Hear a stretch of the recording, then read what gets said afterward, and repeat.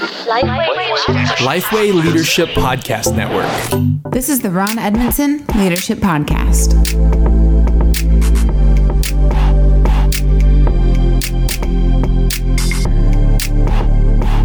Thanks for listening to the Ron Edmondson Leadership Podcast, hosted by Lifeway. Ron's mission is to help church leaders become better leaders, and I'm your host, Nate Edmondson. In today's episode, we're going to talk about 7 everyday tensions that every leader faces. Pops, do you have any tensions that you face? That's a joke, right? Of course we do. You probably more than me right now, just because of your current context, understand that leadership isn't easy. With every decision a leader makes, someone's happy, someone's not. And so, I like to point out some things that every leader's going to face every single day, because I think if you understand these, when you're in the middle of the tension, it's not like something foreign's happening to you. So these are just, you're just going to face these every single day. So there's 7 of them. I like numbers. And so 7 everyday leadership tensions. You ready? Yep. What's number 1? Number 1, displaying confidence without being arrogant. Displaying confidence without being arrogant. This was so important for me in church revitalization. I needed to have a vision, know where we're going. But, the church had been around over 100 years. It would have been very arrogant of me to have all the answers. And so, pride is just something that is repulsive in leadership. And so I've just learned I have to take a confident approach, but be very humble in that approach at the same time. Yeah, what does it look like to display confidence without it looking like arrogance?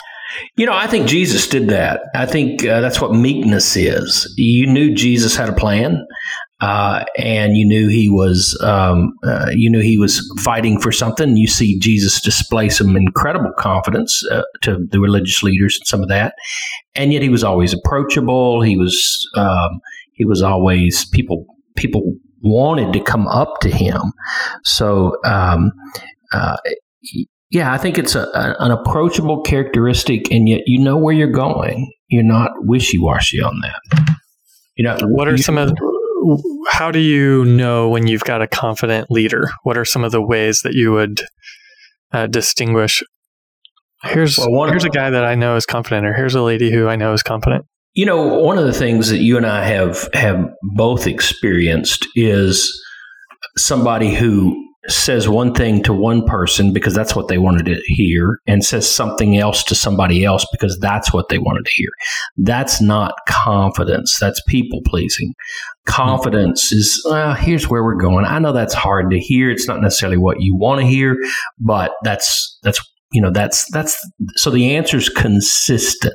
And yet you feel you can approach that leader and tell them, I have a problem with this, or, can I ask you some questions about this? You feel like you can approach the person, but they're not going to waffle on their opinion. At the same time, they may say, hey, that's a good idea. Why don't we do it that way? But when they know where they're supposed to go, that's where they're going. Got it. And I assume that you are calling these tensions because there are times where if you're going to be a confident leader, you could be misunderstood as being arrogant. Absolutely. Yeah, because he's confident, or you can be perceived as being wishy-washy because you gave into that group. Well, I did because it wasn't that big a deal, and stick to the main things, keep the main things, but be willing to say, okay, I don't have all the answers, and so maybe there's a better way to do it. Let's talk about it. Got it. All right. What's number 2? Making bold decisions while building collaboration. Making bold decisions while building collaboration. In every good leadership involves collaboration, and you bring people to the table. You help pull out the smartest voices in the room. But at the same time, at the end of the day, someone has to make a decision. Have you ever been in a meeting and nobody knows what's going to happen next. And so you left just as confused as when you walked into the room.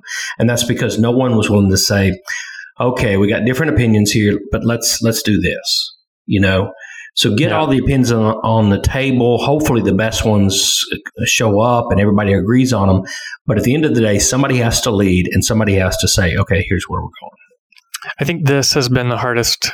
I've only heard the first two so far, but this has been a hard tension for me, getting used to senior leadership, because before, when I was part of a team, obviously I led a team, but when I was part of bigger discussions, I was really comfortable weighing in and giving my opinion, but I wasn't sitting in the seat of people looking to me to make the final decision. And being in a senior leadership role, I find myself in more meetings where people are waiting for me to make the final decision. And I think at first it felt, and even still feels uncomfortable sometimes, just because I'm still getting used to that.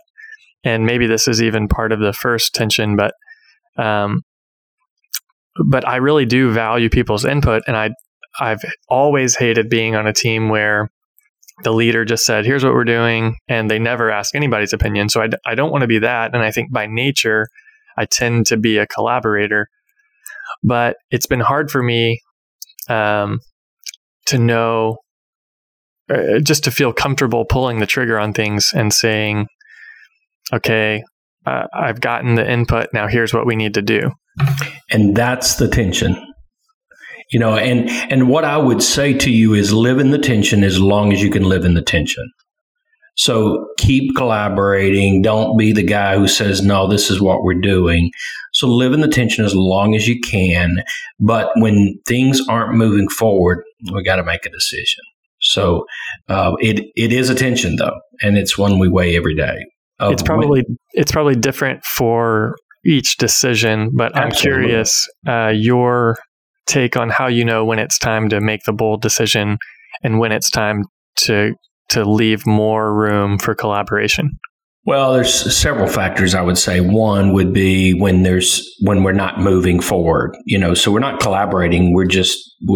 People are stuck, and they're pitted against each other. And so it's causing more tension, not that same kind of tension. It's causing more conflict than it is, is just people collaborating. Collaboration is out the window. It's just locked down. So then you almost have to step up and say, okay, I please understand, I do this very, very seldom. But when it is apparent we are not going to move any more forward until somebody makes a decision, then I have to make a decision or force a decision. So that would be the primary one, is when it's just not moving forward. The other would be similar, but we're making no progress whatsoever. And all we're doing is continuing to talk about it. It's not that we have a lot of conflict going on. We just haven't made any decisions. Okay. The data is not changing. Yeah, exactly. It's all the same factors. Yeah. This one was hard for me in Washington because we had the whole no singing mandate from the governor. And obviously there are COVID as a whole is a polarizing topic. But then when it starts to get even more specific like that, you're not allowed to sing. Obviously there are biblical convictions that are involved, and we talked about it for so long, and it was just hard for me to know. It's exactly what you were saying. We reached a point where there was conflict on the team and where we didn't have any more new data or new information. We knew all the factors, and ultimately just a decision had to be made. Absolutely. And you don't want that. You'd rather not have it at that point, Yeah, that's the kind of day where you just wish somebody else would be the leader. Absolutely. Yeah, and those happen a lot. These are everyday tensions. Number 3 is showing strength while displaying compassion. I used the illustration of Jesus earlier. I can't think of a better example of that. You know, he even had compassion for people on the cross. People want to follow people who genuinely care for them, and yet they don't want to follow weak leadership. And so even when you're and go back to that other issue, and you had to choose a side, and somebody was disappointed with a decision, showing compassion for those that you didn't choose their side is so incredibly important. And still loving people even though they're not necessarily getting what they want. That's just so important. Yeah, it is. The fourth one is controlling energy towards a vision, but allowing individuals to chart their path. Probably one of the hardest for me to do is and I pride myself on delegation, but I know I can see, and I know you've struggled with this one, I can see how it ought to look. And it's tempting for me to just take over and say, this is what we're going to do. But over the years, I've learned that's not the best way. So cast a big vision. We learned this first in church planting. Cast a big vision and then let people figure out how they're going to implement and carry out that vision. So, the best example of that from church planting was I knew we wanted a children's ministry that people wanted to bring their children wanted to bring other children to. But I didn't know what that would look like. And so cast the vision for that type children's ministry and then allow the people to figure out how that works. Got it. Yeah. Number 5, celebrating victory while not resting on current success. Celebrating victory while not resting on current success. Another way I like to say this is honor the history without while still pushing towards the future. This is another one hard for me because I'm kind of wired for next. I'm kind of wired for where we're going, how, what's new, what's exciting. I'll forget to stop and just say, well, let's reflect on how well we did on that, or let's celebrate. Let's take a day off. Let's take some time and throw a party. And, I've worked with some leaders that they would rather stay in the party. They would just, hey, man, things are awesome. Everything is wonderful. Everything is great. Well, it is. But if we only celebrate, we're not going to move forward to what's next. We've got to constantly be moving forward. But people can only take so much forward movement. And you've got to pause every now and then and say, man, let's just reflect on what God is doing and has done recently. And so for me, I try to build that into our system a little bit. We have something every team meeting, and I get to lead a large team on Monday mornings, and we get to share. One of the things, we have a couple of questions I'm going to throw out. This is, one's related, one's not, but they're both great. One is, what were the wins yesterday? And you've probably done that before. But 2 is, who did you meet yesterday? And that's a new one we've added, and it's forcing our staff to meet new people, to find somebody they don't know, and then bring them to the table and say, hey, I just met this person. Here's what I know about them.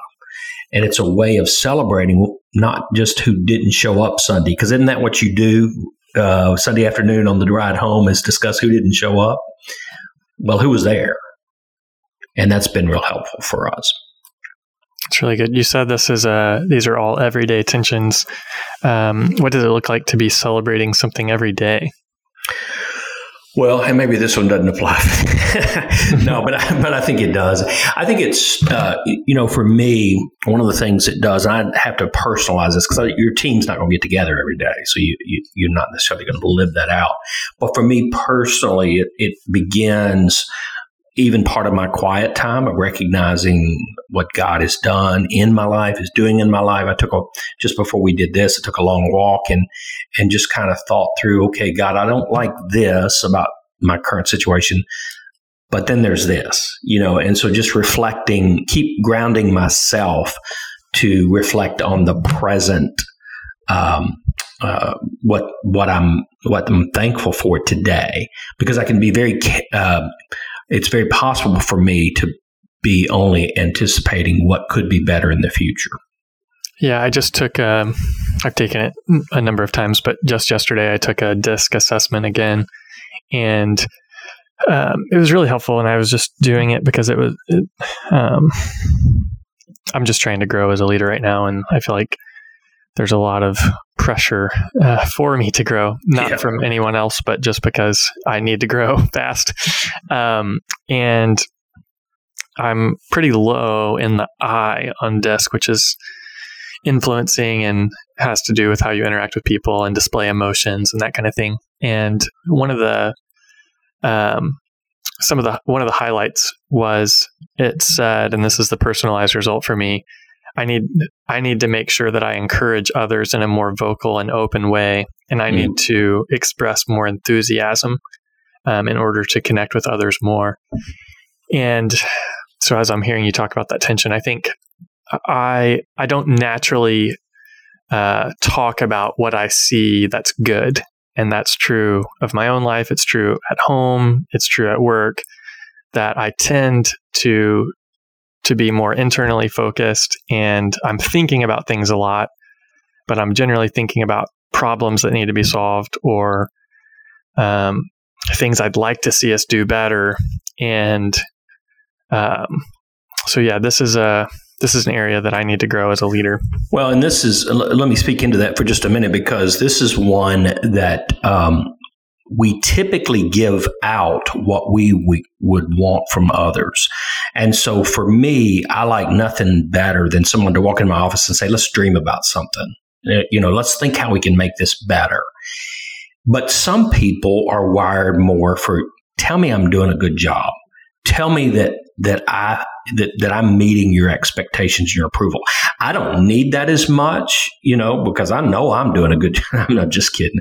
But I just don't need that constant feedback, but my wife does, And so I'll often say this, and I don't know that I've given you this advice. You have a 10-month-old and wife at home and doing a great job and has her own career. But she's mostly at home, and she's taking care of the home, taking care of the baby. And I often say to young people like you, young men, or it could be young women, but probably mostly young men, walking in the home, and they only notice what wasn't done. So, wow, the house is kind of messy today. Well, yeah. Do you know how many diapers I changed, and how many times, she was crawling trying to pull over the lamp, and how many times, so you only see what wasn't done. And your brother used to come home. I think we've gotten him out of this. I think he grew out of it when he was about 12 or 13, but he used to walk in, and whatever smell he had first, that's what he would say, wow, what stinks? Well, that's supper. But that's dinner. But anyway, that's a good one. Well, let me go on to the next one. It's learning from others, but being who you were uniquely wired to be. It's a common tension for leaders to compare themselves to other people. But you should learn from other people. You should read all the books. You should go to the conferences. You should have mentors. You should do all the things. Listen to the podcast. You should listen to the podcast. Yes, good call. But be who God designed you to be. Don't try to be someone else, and don't compare yourself to someone else. Someone else is not going to be like you. No one's going to be just like you. We would teach our people that. We have to live that out as leaders. Let me ask you a question about this. How do you, when somebody gives you feedback and they're trying to coach you, but how should you filter that kind of feedback? Because I think there's a tendency to be defensive and want to reject, what somebody, the constructive criticism that someone's trying to give. And yet then there's also this tension that, okay, I want to learn from that, but that doesn't feel like me.